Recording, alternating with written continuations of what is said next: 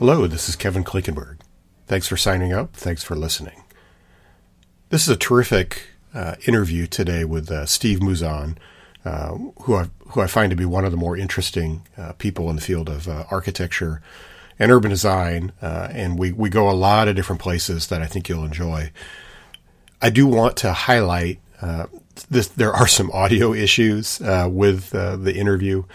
This is still my first couple of episodes, so I'm working through those issues. The good news is I've already figured out what went wrong on this episode, and I'll be able to correct those for future podcasts. But please be patient with me, and I appreciate you working through this and listening anyway, because it's really a terrific interview, and I'll certainly have Steve back again at a future date. With that, thanks for listening, and enjoy the show. Welcome, everybody, to the Messy City podcast. I'm your host, Kevin Klinkenberg. Today, we are fortunate to be joined by Steve Mouzon. Steve is somebody I've known for a long time. He leads his own firm called Mouzon Design. Steve, you've done so much over the years that it's kind of hard to encapsulate it all. I even actually took the step of going to your website to try to look up some biographical information and summarize, but I just say, and you can add anything you want here. You're a lifelong practicing architect and urban designer. You've written multiple books. You co-created the New Urban Guild. You are a bit of an obsessive photographer and documenter of places and buildings. And you're a very active social media and new media advocate. So I guess the question is, Steve, what haven't you done? I'm working on that right now. And by that, I mean that there's some, with all the books that I've written, I don't know, dozen, 15, something like that over the years, depending on what all you count.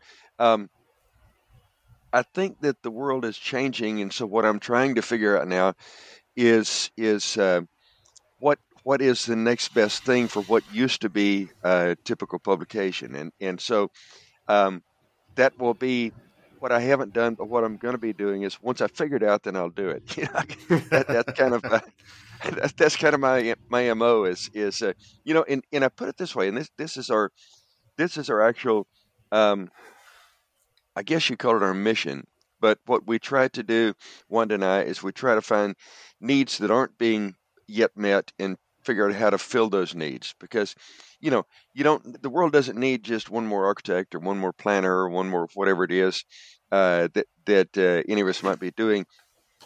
What it needs is some of these critical needs being met that people aren't even seeing them until someone actually puts connects the dots and puts it all together and then says, mm-hmm. Here, I can help with this. And so that's where we are.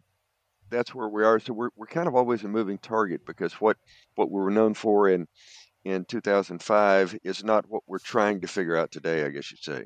Yeah, absolutely. And I want to, as we get later into it, I want to talk about new media and some of the ways that you've shifted over the years. First, I want to make sure that people have an understanding of who you are and your background. It's interesting that when I did a quick Google search, I thought you should know that the address of your firm still comes up as Miami Beach. And I know that you're back in Tuscaloosa and have been for, a couple of years now? And Alabama is where you are from. Right. We actually, I've been doing design review for almost 20 years here at the University of Alabama. I'd fly in one day a month and do the reviews, go back home. But in late 2018, well, it's actually August, the guy I work for here called up and says, "Steve, how busy are you?" And I said, "What do you need?" And he said, "Well, our longtime university planner has retired, and we need someone to be the interim planner until we can find a new permanent person." And so we cut a deal, and I came up here. I was thinking that there is no way, living in South Beach like we did for 17 years, that I would ever be able to live without my fix of urbanity. And so I negotiated to work 1 week on, 1 week off, and the week off, of course, I was back in Miami, and Wanda was still down there, which made sense. I didn't want to, not see her. Mm-hmm. And but that's 4.5 years later, and we're still here. So, and we actually sold our condo there. We had some concerns with things happening on the beach where they'd kind of lost their nerve to do some of the things that needed to be done for the future of the city. And so we were already looking for another place. We just never dreamed it would be here in Tuscaloosa. So, Mhm. but yeah, I, I'm still not an employee of the university. I'm a consultant, but this is our point of operations now, and it really is a fascinating little town to be in. So why don't you talk a little bit about where you grew up and ultimately went to college? Also from a personal standpoint, I'm curious a little bit about your education as an architect and what that was like as you went through that period. If you had the same experience that most architects have, where you really were educated as a modern architect, as a modernist, so to speak, and how that went for you as a young adult. Well, interestingly enough, Wanda and I got married after my first year in architecture school, and so she basically she kind of audited an architecture degree, you might say. She was up there, late at night in the studio helping me build models and stuff. She would go to all the juries and ask a bunch of questions afterwards. And the thing that changed uh, my career as much as anything in those early days was when she said one night we were in bed about to go to sleep, and she turned over to me and said, "Steve, why is it that you refuse to design anything that anyone else I love would love?"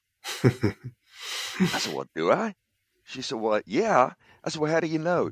She said, "Well, have you ever listened to non-architects talk about architecture?" I said, "No, we're told by our professors that we're supposed to educate the client." She said, "Well, if you would ever stop and listen, you might actually learn some things you don't already know." And so a big uh, a big chunk of my career for that thereafter has been all these decades since then. Has been trying to figure out what it is. Why is it that people will love certain things and not others, and how can we move the places we make and the buildings we build in the direction of places people love, as opposed to things that are just simply transactions that we throw away as soon as we can.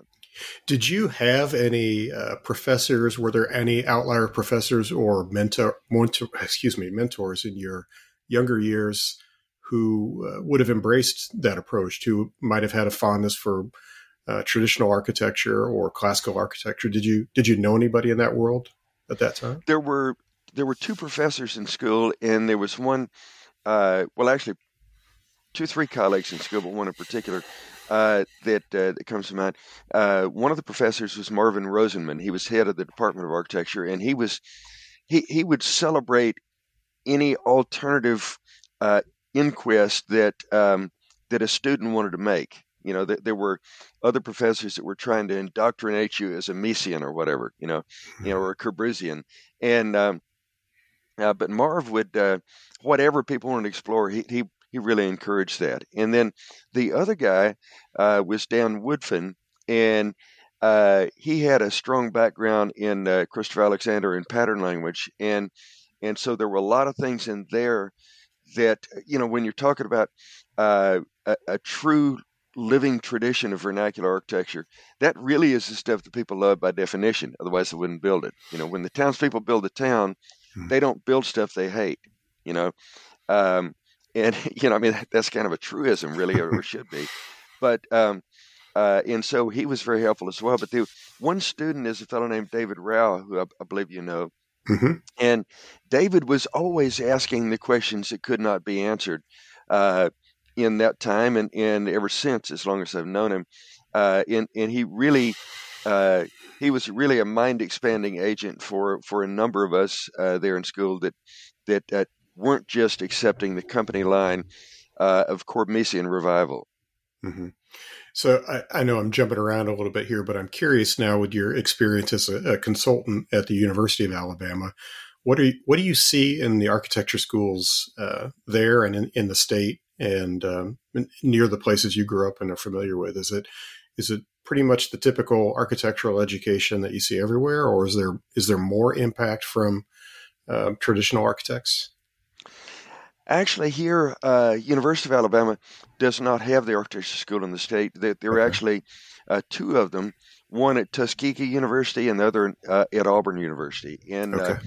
I, I, I'm more familiar because I've gone there a couple of times and had more engagement with them with Auburn, and they're with the exception of um, there were a couple of professors over the years that have been uh, uh, real exceptions to the norm. But uh, I was down there a time or two as part of a jury, and uh, it was more just a typical education from what I could see, which was the same as what I had. It was very similar. It felt very familiar to my education at Ball State University in Muncie, Indiana, and so that was and then at Mississippi State, which is like only 90 miles away, uh, the Mississippi School of Architecture is there, and when I was there in the 90s and was uh, I was uh, interviewing students. You know, it was on the pro day or whatever they called it. Um, and the night before, there was a reception for the professionals, and the assistant dean at that time, he was making conversation, got around to me, asked me what we did and all that, and I mentioned our interest in the new urbanism, and I thought he was going to physically eject me from the building. Uh, he's long since gone, and there's a fellow named Fred Carl, who was a great hero of mine, that was heavily involved with the Mississippi Renewal Forum and the Katrina Cottages and all this. That Mississippi State now hosts the Fred Carl Small Town Center, which is doing a lot of really interesting things. Um, and it seems to me that the whole direction of the architecture program is, unlike a lot of places, the Mississippi State architecture program seems to have become a lot more open-minded since those days. But back in that day, one little quick story: Mhm. we went out for lunch and just decided we'd walk and find a place to eat. We happened to walk towards the town center. I didn't even know where that was at the time. Stumbled across this place called the Cotton District that was, it actually predated the new urbanism. It was the new urbanism beginning 10 years before Seaside began. Mhm. And so it's just a kind of proto new urbanism. And, and so just stumbling across this fascinating place. And then I got back in the afternoon interviews. I was all excited and stuff. And I was asking all the students, what do you know about the Cotton District? Every single one of them said, the what? They didn't know anything about it. It was a short walk from campus, and it was student housing. So at that time, the apparently the leadership in the school at that time had totally shut down any discussion of what Dan Camp was doing at the Cotton District. But like I say, the school there has taken what appears to me to be a huge turn in the years since in a really good direction. Yeah, that's so interesting.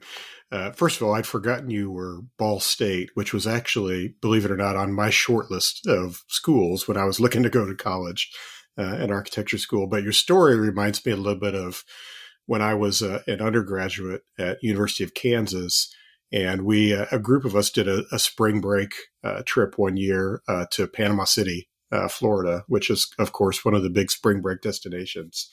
So this was probably about 1991 or 92. And Sure. I had already learned at that time and read a little bit about Seaside. But most of our professors, if they knew about it, were pretty dismissive. So we actually, the group of us actually did the road trip, one day, did the very kind of nerdy architecture student thing and took the day off from hanging at Panama City Beach and drove to Seaside and walked around, which was, it was still a really small place at that time. But yeah, I had that experience of like, wow, what a remarkable thing. And, here's this incredible thing that we're not really being taught in architecture school. It was very eye opening as a young person. I think it's really fascinating your conversation with Wanda too, because, I find that lay people who don't know much about architecture or architecture education, as most people wouldn't, are really surprised when they hear what it's actually like. Yeah. Well, and there's one other thing I should throw in here as well, about uh, early formative influences. And this was on just a half an hour phone call. Maybe it's an hour. I can't remember. But one of the things that Marv Rosenman did at Ball State is he started something called Lunchline, where any student who wanted to could come in and brown bag it, and we gathered around an old speakerphone, which literally looked like a speaker at a music event, and then it had a phone kind of the phone innards kind of screwed into the side of it or whatever, and we would call some famous architect. And this particular day, it was Michael Graves. And near the end of the conversation, um, there was a freshman that asked a typically freshman question. He said, "Mr. Graves, what is the secret of success in architecture?" Oh my goodness, he's going to just totally blow him off and such. But Graves was always a gentleman, and he said four words that changed my career, and it was extraordinary singleness of purpose. Hmm. Now, had he said wealthy parents, good political connections, going to the right church, being a good golfer, being good looking, or being charming, or athletic, or whatever, I had none of those things. But extraordinary singleness of purpose, I could just decide to have that. Yeah. And so that actually his that actually was the key to, well, I'll put it this way. When when um, when we begin to finally find some time digging out from under a mountain of debt of building this house that was our ideal dream, and it was self-sufficient homestead and all this, and that we had to finish on credit cards. But when we finally started to dig out of that by doing just a few little things like starting the catalog of the most loved places, since that time, based on his advice, in the years since 2003 when we moved to Miami Beach, technically I'm still an architect. But in those years since, which is now 20 years since the move this fall, um, I have not done anything that I was qualified to do. Everything I've done is things that I'm unqualified to do, but that nobody else is qualified to do either, because it's stuff that hadn't existed until now. And so, but it's all based on that idea of having an extraordinary singleness of purpose to go out there and, in our case, find needs that aren't being met and try to fill them. So that's kind of a weird little anecdote uh, but that I hope that might be helpful to someone else, because it certainly was helpful to me. Well, I think it's a good segue to where I want to go next, which I think if I remember right, the first time we met was at a Seaside Institute forum in the early 2000s. In the seminars that Andreas and others and the Seaside Institute used to put together and lead, which really were remarkable Yes. sessions and a great way to train clients and potential clients and other designers and others who were just interested in new urbanism. So, what was it? How did you find yourself coming to that and coming to the new urbanism eventually? Well, I had there was an article in Architecture Record that came out in April of 1981, I believe it was, or it may have been April of '82. Yeah, it would have been April of '82, about Seaside, the plan of Seaside. And up until that point, um, I had been really focused on, and this was before my work with Dan Woodfin, my thesis. He was my thesis advisor, but but I actually the uh, the day after Thanksgiving, 1980, we went to uh, we'd had too much turkey the day before, so we said, let's go walk. Well, where can we walk? Well, I grew up in Sproul, so you can't walk there. But as a child, uh, my father had taken us, uh, Susan and Hazel and I, to this little hamlet just about 20 miles away called Mooresville, Alabama, because he loved the place. It was a classic old hamlet that was really the first state capital. And I was in the middle of my third year in school at the time. and walking around Mooresville, photographing everything for like just absorbing the whole thing for 2-3 hours. I was asking myself, how did the old folks do this? Most of the people that settled in this place weren't even literate. So how could people that couldn't even read or write build a better place than all the great professionals of our day have done? And again, uh, this was before Seaside construction actually begun. Mhm. Um, and I couldn't answer that question, but the bigger question was, how did they then pass this great wisdom that let them do better than the professionals of our day have done? We now have computers, we got power tools, we got, all this stuff, um, that we that that how is that possible? But the greater mystery was, how did they pass that down to the next generation with no known artifacts to show for it? It wasn't like they had all these books that you can look up and say, this is exactly how we do. This is how a vernacular happens. That had to wait for Christopher Alexander. But Mhm. the I'm going to say this, and I'm no Einstein at all. But one thing I love that Einstein said, he said, I'm not that much smarter than other people. I just stick with problems longer. And so I took the mystery of Mooresville home with me, kind of fed it and watered it and gave it a place to live. And it was 24 years later. Now, if somebody had been brilliant, they'd have discovered this in 2 weeks. Okay. But 24 years later, as he had a charrette uh, for Lost Rabbit in Jackson, Mississippi, we had the celebratory dinner at the end of it. And then all the design team, we were all bidding goodbye to each other. And someone asked Milton Grenfell the fateful words. They said, Milton, how is it? Uh, why is it that you have all these bell cast eaves in this part of the country? Where it kicks out at the bottom. He said, well, we do this because that here, if your roof is too steep in a hurricane wind, it'll overturn. If it's too shallow, it'll fail an uplift. So the sweet spot is 8 and 12 to 9 and 12 in that vicinity. But if torrential rain comes off of that, it'll dig a trench in the yard. Whereas if you kick it out, it comes off in more of a spray than a sheet, Mhm. and that's how it works out. Uh, and so I said, wait, what did he say? He said, we do this because that's it. That's it. That's the key of what I've been looking for all of those years, to try to figure it out. Because if you put the rationale of the patterns into the patterns, then it's easy to pass that down to the next generation and for people to actually improve it so it can actually become a living tradition.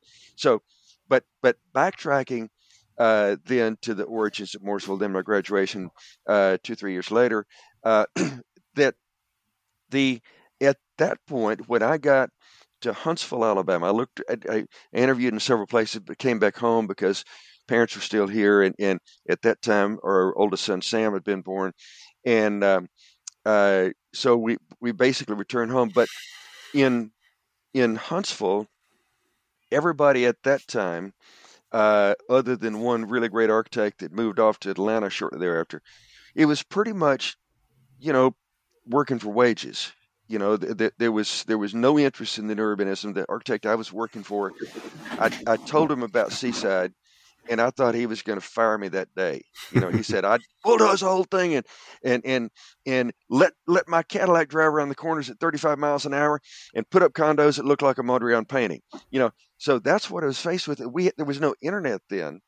Um, and I totally lost contact with everyone that I had any contact with at all. And it got to the point a few years later, I wondered if I might be the only person left that actually cared about designing places people love. Um, and then in the mid 90s, I discovered what was then the excuse me, ICA, the Institute of Classical Architecture. There was a conference in New York City. I went to that. It's like, wow, there's more of us. I found my people. And then shortly thereafter, when Andres started doing the things at Seaside that you mentioned, the conferences, I started going there, and that was really the beginning of my involvement, direct involvement with the urbanism. And by that time, of course, the internet was around, and then you could create a lot of connections that way. Yeah. But for quite a long time, it was kind of like years in the wilderness, you might say. because Yeah. I thought I was the only one. Let's speak a little bit more. I want to get to the original green here in a little bit, but let's talk a little bit about what you alluded to there with the living tradition. Your story reminds me of, one of Andreas's quotes, many quotes over the years that stuck with me, but one in particular was that um, it was amateurs who copied that built basically every place in the world that we really love. And it's the professionals of recent decades who have ruined our cities with their inventions. And I know that was something that I think really drove you to work on your Living Tradition series, which you're still working on.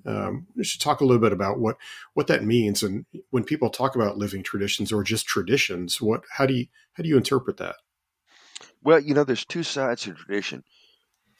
One side, and the one that people think of the most, and that they think it's the only part of it, uh, is traditional style. You can talk about the vernacular style of a region, but it's not a true vernacular or living tradition at all. It's just simply a matter of style.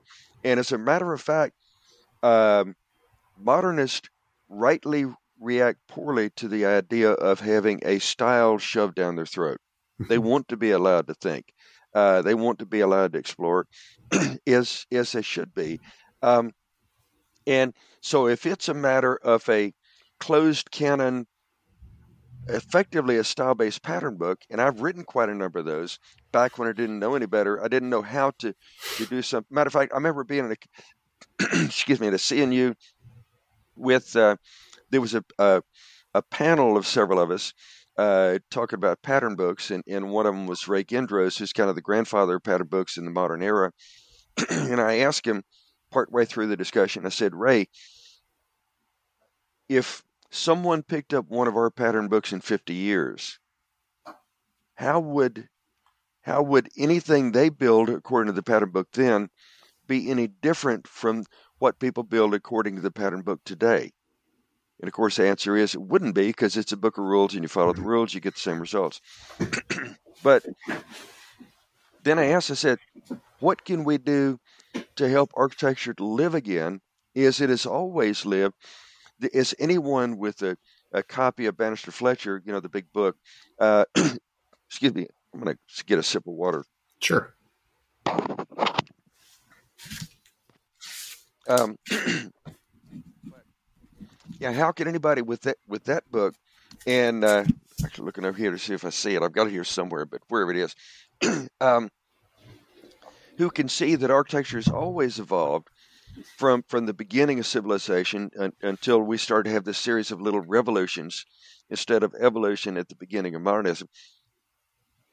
How can we help architecture to live again, to where it can actually start to learn from things today, and to improve things long known to work, as opposed to saying let's throw it all out and have my own artistic creation? And so that's been my goal for a very long time. And then the that discovery a couple of years after that of the four words of we do this because, being the kind of the operating system of a true living tradition.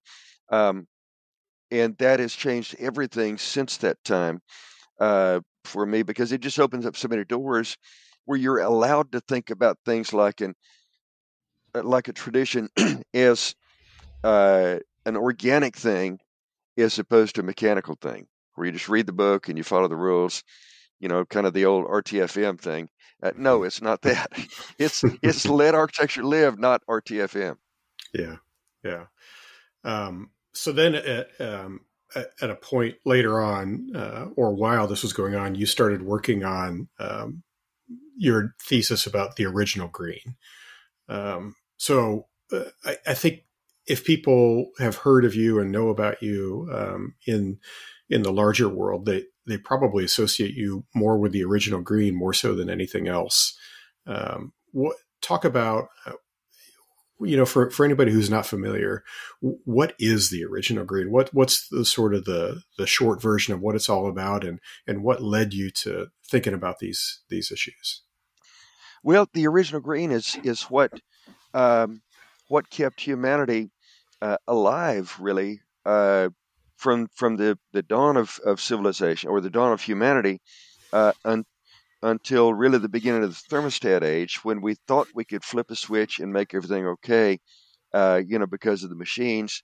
But before that, um, it was the assembled and improved wisdom of how to build and how to live in the places we built in such a way that things get better for us instead of us turning into ghosts and our town turning into a ghost town.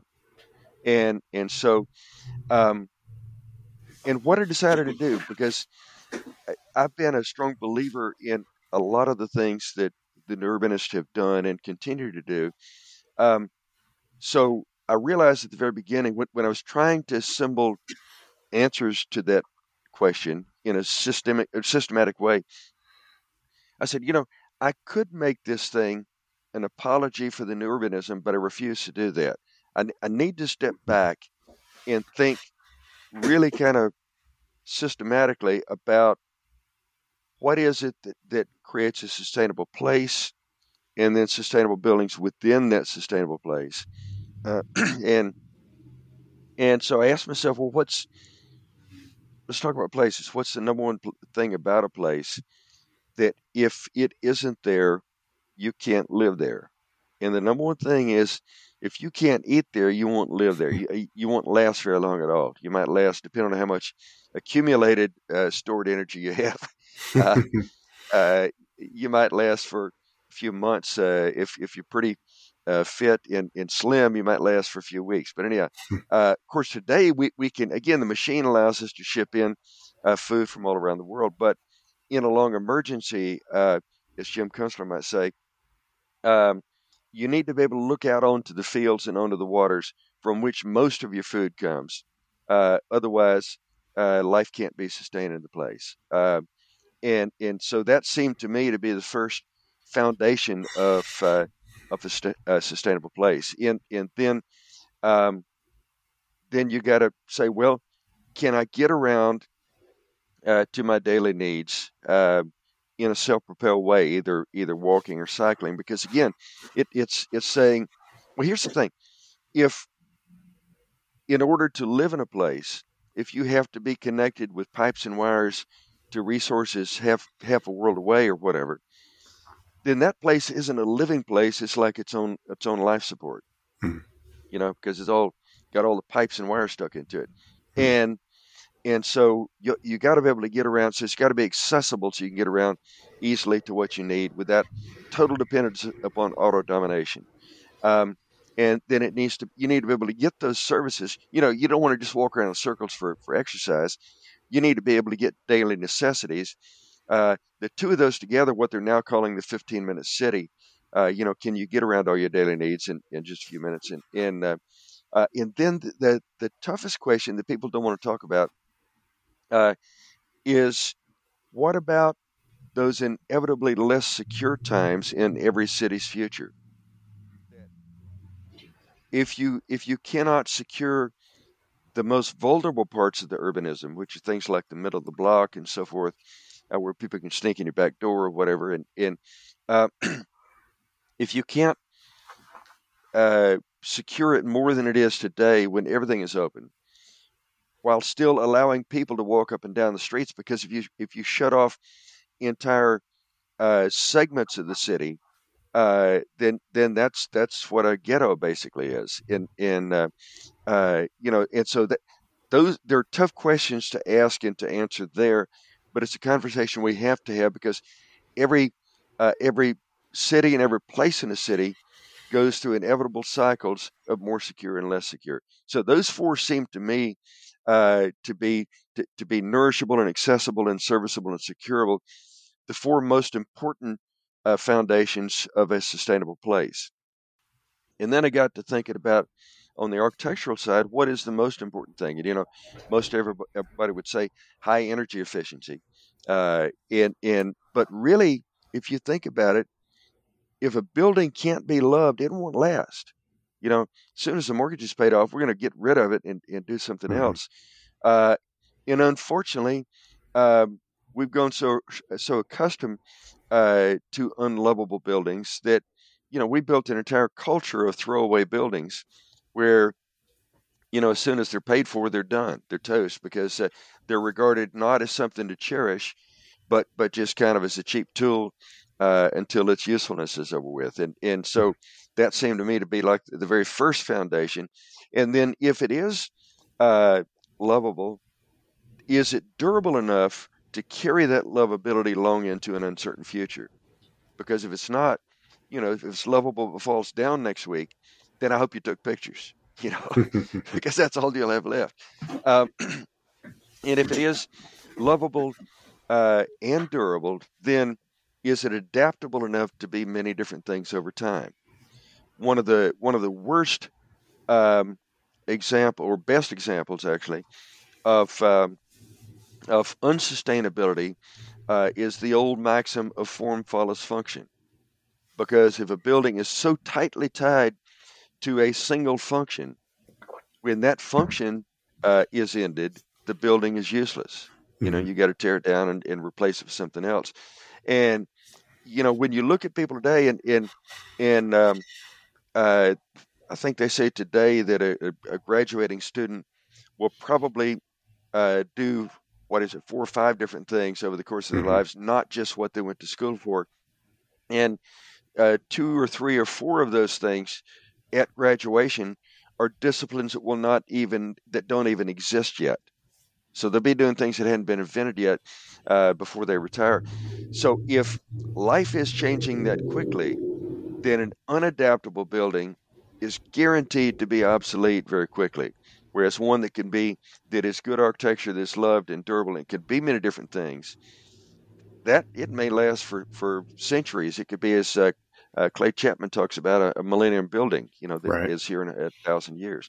And Right. then if a building is lovable and durable and adaptable, but it's not frugal, then it's one of the worst things as well, because people join arms in front of the bulldozers and say, "Oh no, you don't," you know, because they love the place. And but even if it is an energy hog, and so it needs to really be all four. Now, the interesting thing is, those were the 8 foundations that existed in my mind when the book was published back in, what was it, 2010.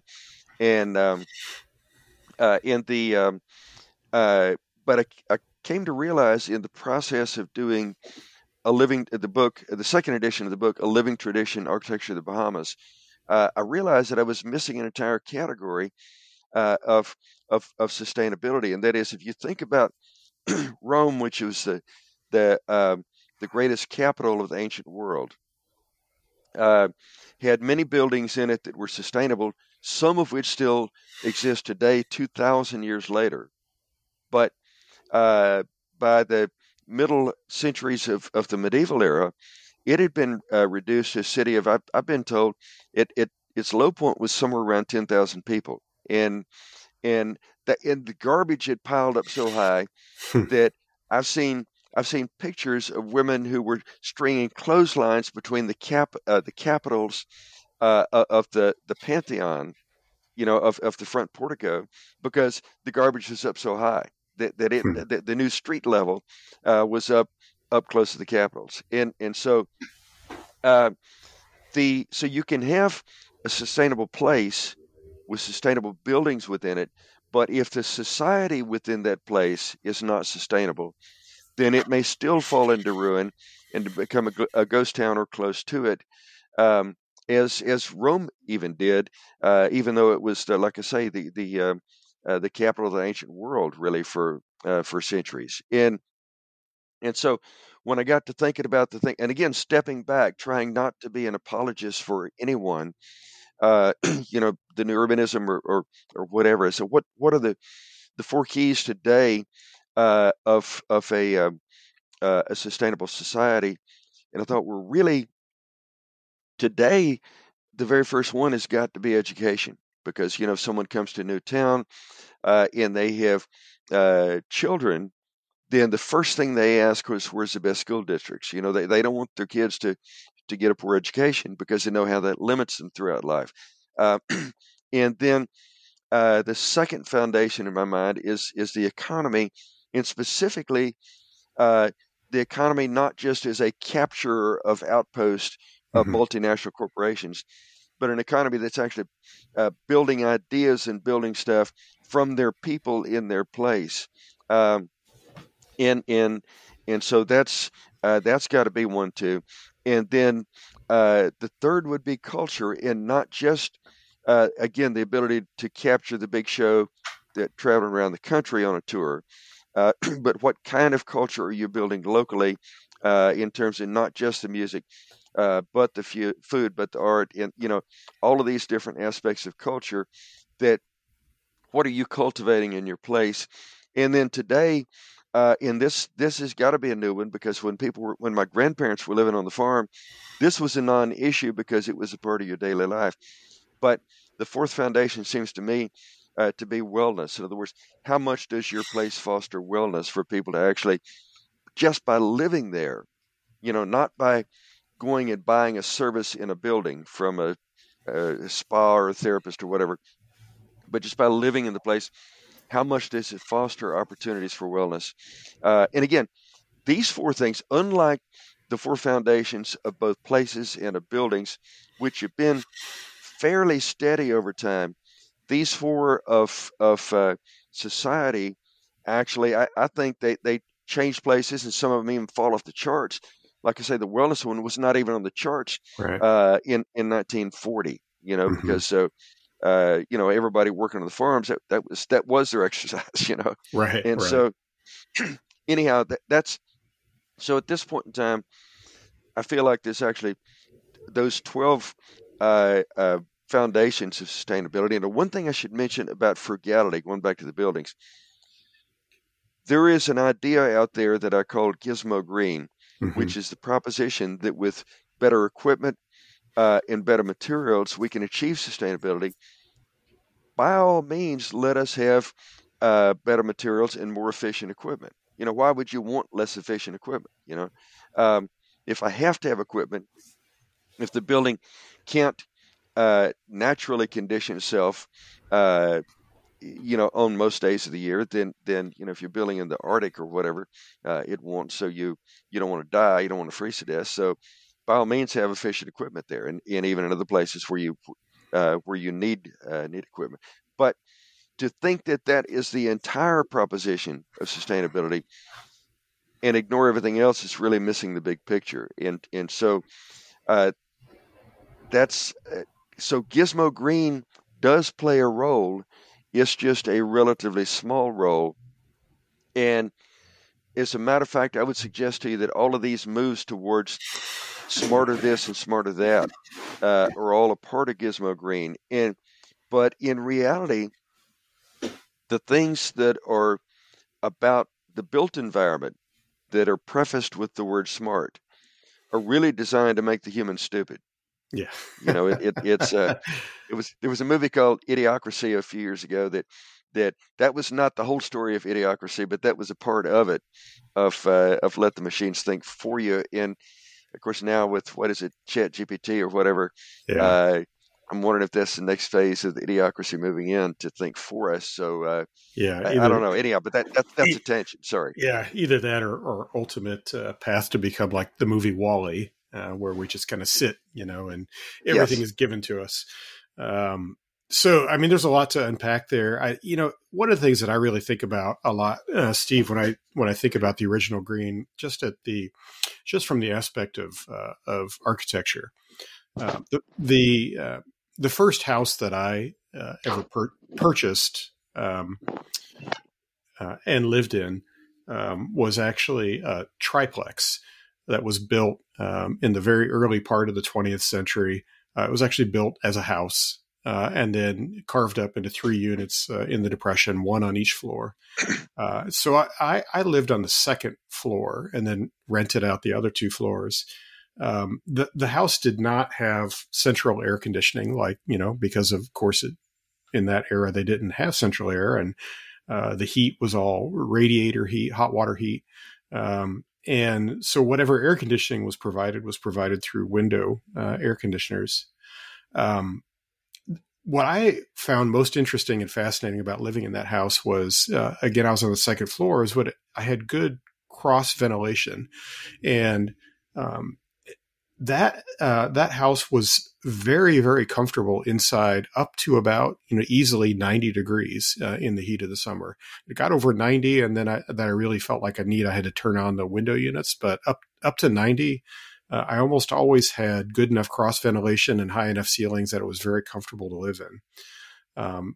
And that was fascinating to me to think about, because that was all very low tech, obviously. So that kind of meet the definition of frugal. And it couldn't help but trigger in my mind that if I were following, for example, the contemporary standards for what to do, how to heat and cool that building, the answer or recommendation would be, a very high efficiency, contained unit, a very expensive unit, which would require a lot of regular maintenance and everything else, and really trying to seal the house up as much as possible. So I often felt like, a lot of what the interpretation or I got out of the original green, it was kind of a really elegant response to the LEED system, which came into effect in the 2000s and really took over the building professions. And I wondered about, how much of that was in your mind in sort of thinking about the various LEED strategies and trying to get people to think about it a different way. LEED is uh, I've always considered myself a friendly adversary to the U.S. Green Building Council because of the fact I actually served on one of the committees for having to do with place for a year and a half or something like that. It was a while, um, and and the original green is clearly in my mind a counterpoint to LEED. It's saying, okay, what you do is important, but it's important in a very small uh, cell of the matrix, as opposed to the whole thing. Um, and actually, to your example of being comfortable up until a certain temperature, we actually did down in Belize at a place called Mahogany Bay Village. We did uh, well. The whole place was done without a stitch of turf grass on the site, without a stitch of drywall on the walls.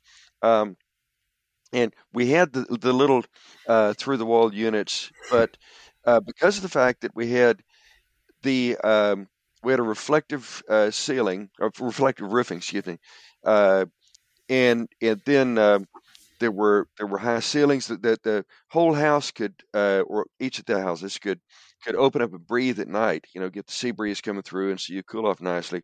And I've actually been down there on quite a number of days and nights, and you could, if you close up the louvers by uh, by about 9 or 10 in the morning, something like that, um, then because it's reflective roofing, I have been there in days that that it's 100 degrees outside. That this is in the tropics. It's south of Cuba by a good little bit, and and I have had I cut the ceiling fan on around 11:30 or 12, kind of stir the air up, because with the ceiling fan, you can be comfortable 10 degrees warmer than you would be if it were, a still air. And so uh, the only time I've ever had to cut on the little through the wall unit was one night that Wanda and I were there, and it had rained all night, and so we couldn't open up the louvers to let it breathe. And so because they were closed, and so it was about 10 degrees warmer when morning came on the inside, then that meant that later on that day we actually had to cut the AC on. But working in Miami Beach for 17 years, I have literally many times in South Beach in July, yeah, I have opened up the windows, cut on the ceiling fan, and been perfectly comfortable in the city where the basketball team is named the Heat. Okay. And I've had people come down from other parts of the country, mainly in the South, where they're used to having air conditioning all the time, where you can't exist without it, or so we've told ourselves.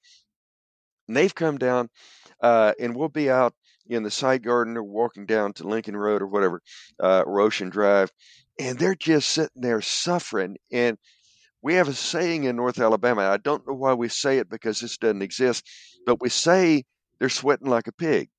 Of course, as we know, pigs don't sweat. That's why they get in the mud and wallow around, because that's their way of cooling off. And meanwhile, I'm sitting there and I'm totally comfortable because we spend enough time going around to our daily needs on foot, or Wanda on her bike, that we got totally acclimated. We moved down there in the fall and got totally acclimated during what they call winter, which just means when nobody has their AC on, because you don't need it. Uh, and and so I can accurately say that there was never a time in South Beach that I was ever outside and in the shade and in a breeze and ever uncomfortable. I just never Yeah. was. Yeah. 17 years. Yeah. So, that's just really kind of key, that all these things are supposed to be impossible. Well, they are if we're so fragile, because we're in air conditioning all the time, we're driving all the time. Hence, we gain weight. All these things that happen as a result of being the children of the machines, if you will. Um, that but that's great fragility, and so one of the things we learned so much about down there was how to be resilient and adaptable, and that changes your life. It really does. Yeah. And, I think one of the things that really strikes me about all this, about really so much of what you did in the original Green, whether you're talking about a place or a building, or, or a community, there's a lot of great techniques in there that just normal, average people can actually take on themselves and do. And so it's great actionable advice for anybody. You don't have to be a professional in any field to do it, and to have a healthier building, to have a more energy efficient building, to have a better place, a better community. And that's really, again, that's something to me that really stands in contrast to the very highly technical, professionalized approach, really epitomized by LEED, but also common in a lot of our profession, and certainly in the smart city movement, and the smart whatever movement that you referenced earlier. So I'm curious about, when you were writing that, was that part of the thought process also, is to think about just like how somebody who's a non-professional, non-architect might what they might take away from that work? Oh, absolutely. That goes back to that first night when Wanda asked the question that changed my career, about, do you ever listen to the regular people? And so, you know, my thought long was since then, or it's long been, or it's forever been since then, of, if I can't speak in a way that anyone on the street can understand, I'm probably going to have a very small audience, and so do very little good. And so, uh, the real goal has always been to be able to put things out that can spread on their own long after we are gone.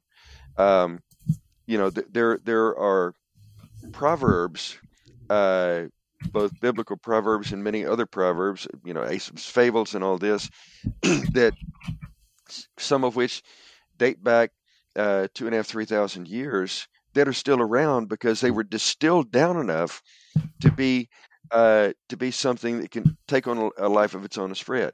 Like the Emancipation Proclamation was what, I think it can be said in like 6 tweets, something like that. And it was 100 and something words, I forget. But but anyhow, it lasted 2-3 minutes. Do you know there was another guy speaking that day after Abraham Lincoln? He Mm-hmm. droned on for 2.5 hours, and not only does nobody have any idea what he said, they don't even know who he was. They didn't even know he existed, quite frankly. If you ask people today, who else spoke that day? They said, well, it's Abraham Lincoln. No, who else? I don't know. And so, um, so distillation is a key to me, to distill things down to a very simple way to where they can spread. As a matter of fact, if you can't distill them down, you probably don't understand the idea well enough yet. Mm-hmm. So for me, and I'm going to throw something in on new media, and I know there's a lot of controversy about this today. But Twitter has been a great tool for me because it forces you to have to distill things down in a way that is easy to be understood. Because there's a character limit. I understand it may be going up soon, but that's a different story.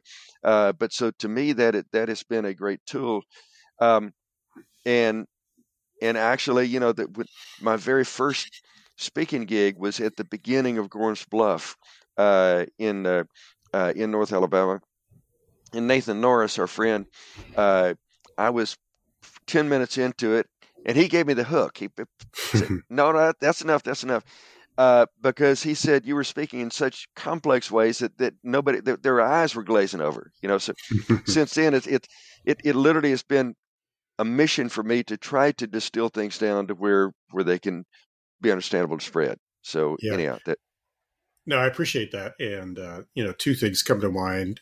One is, that work of distilling things down to the average person really was never something we were sort of given much appreciation for as young people when we were educated.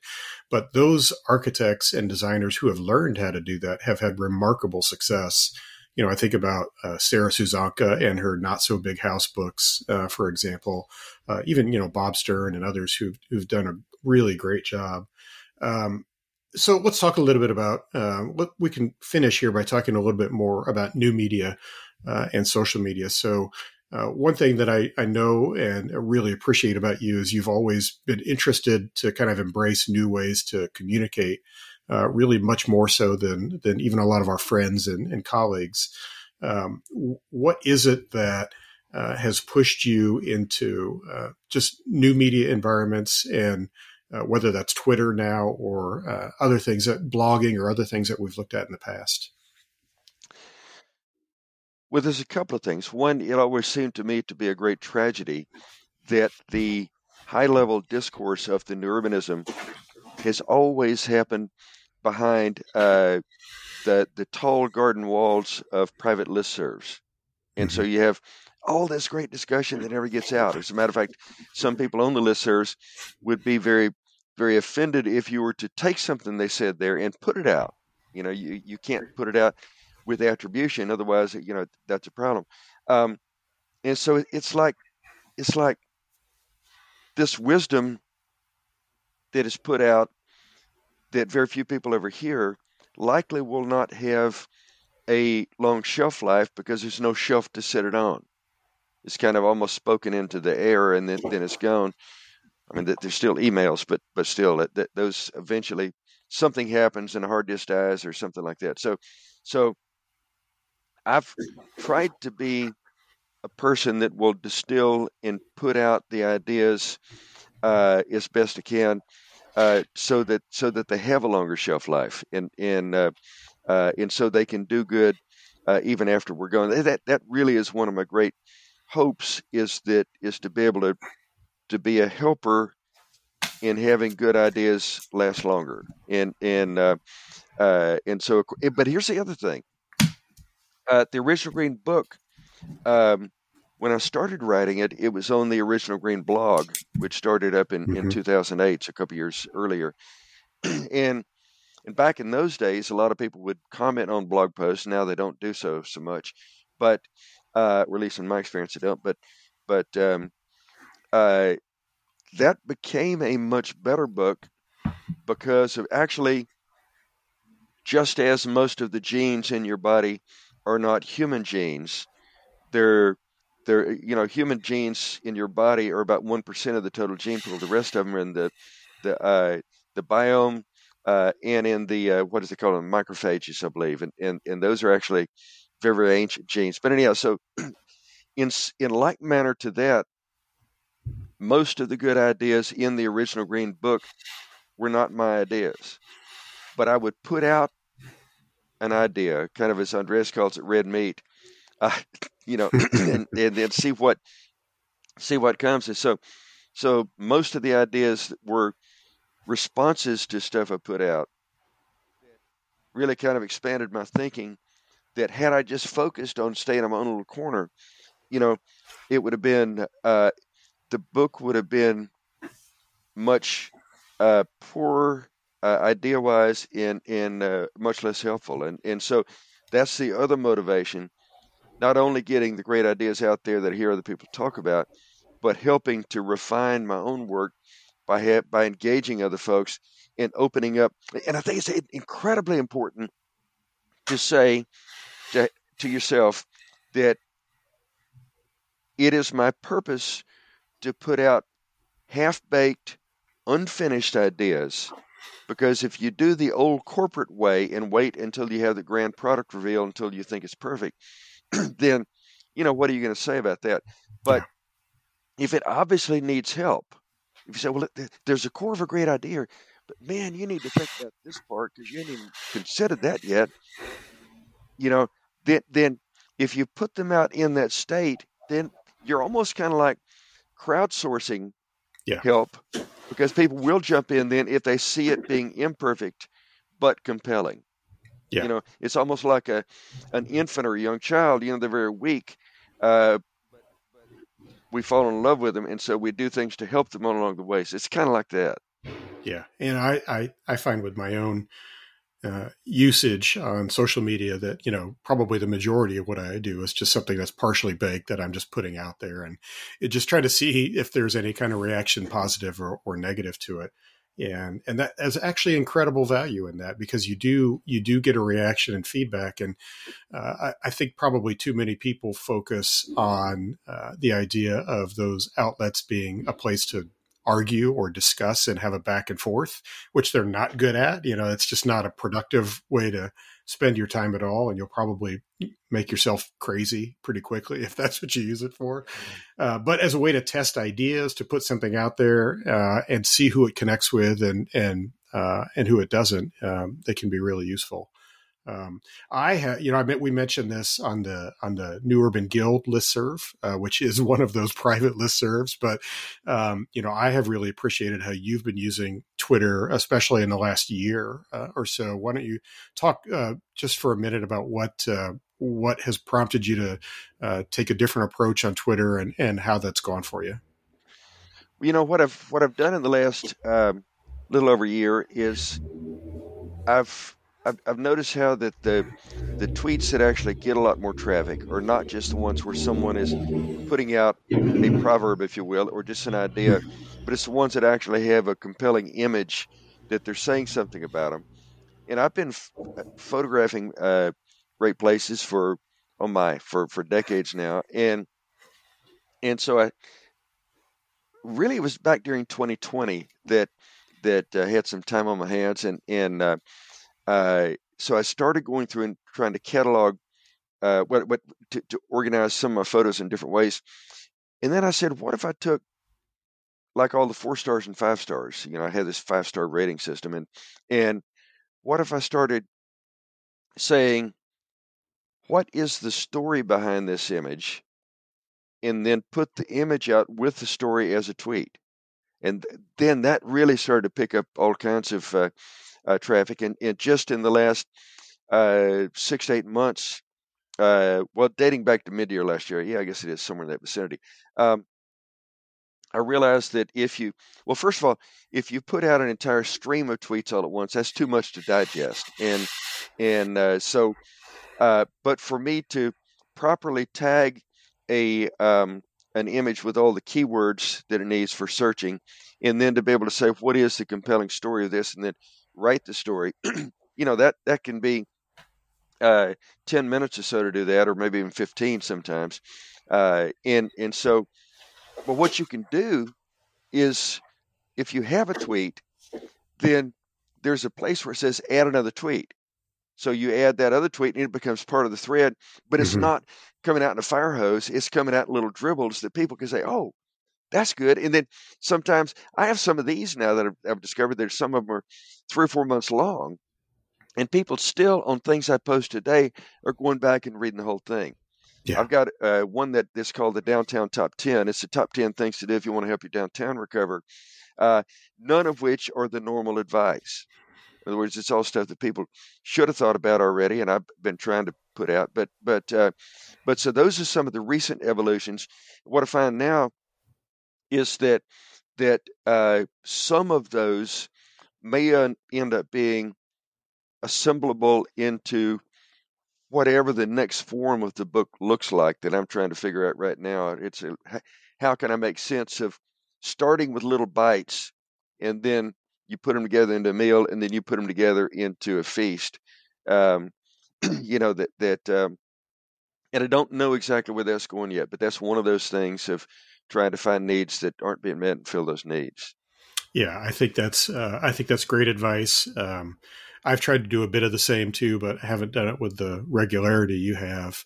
And it's a great way for all of us in our very small insular world to try to reach a much broader audience, to hopefully open some eyes and challenge some thinking, and also have our thinking be challenged by others, because we certainly have our dogmas that need to be challenged too. Steve, this has been really great. We'll have to find a time in the future to do it again at I'd love some to. point. Yeah. Before we go, I want to ask you. So this is the Messy City podcast. That's something I write about. That's what my site and blog is titled. I like to think about messy cities as places that are more sort of organic and informal, or have grown incrementally over years. When you think about that, what do you have a place that immediately comes to mind that you love that you think people should know about? You know, of everything that would qualify for that term, I think the place that would wear that term most proudly would have to be New Orleans. And there's so many things you can see there that that if start out literally incrementally or in a tactical fashion, that that then grow into things that can then be loved and preserved for centuries. And nothing about that place is perfect. It's messy at every turn, uh, but it's so endearing. You just have to Yeah. fall in love with the place. Matter of fact, we were just down there for my birthday at the end of December, and I love it every time. And it Hmm. just yeah, that I can't think of a better place that would qualify. Uh, for the term messy city, but endearing city is Yeah. New Orleans. Yeah, arguably the greatest city in America. Absolutely love it. Steve, where can people find you if they want to search you out? Really, these days, um, the we're working towards kind of getting everything on originalgreen.org. I used to have a whole bunch of sites, but I'm trying to be more lean about that and just say the most important things in one place as opposed to having stuff scattered all over. Great, great. And your Twitter handle is what? It's just Steve Mouzon. All It's just me with an at in front. all right, perfect. All right, Steve, thanks so much. We'll talk to you again. Thanks so much. Appreciate it.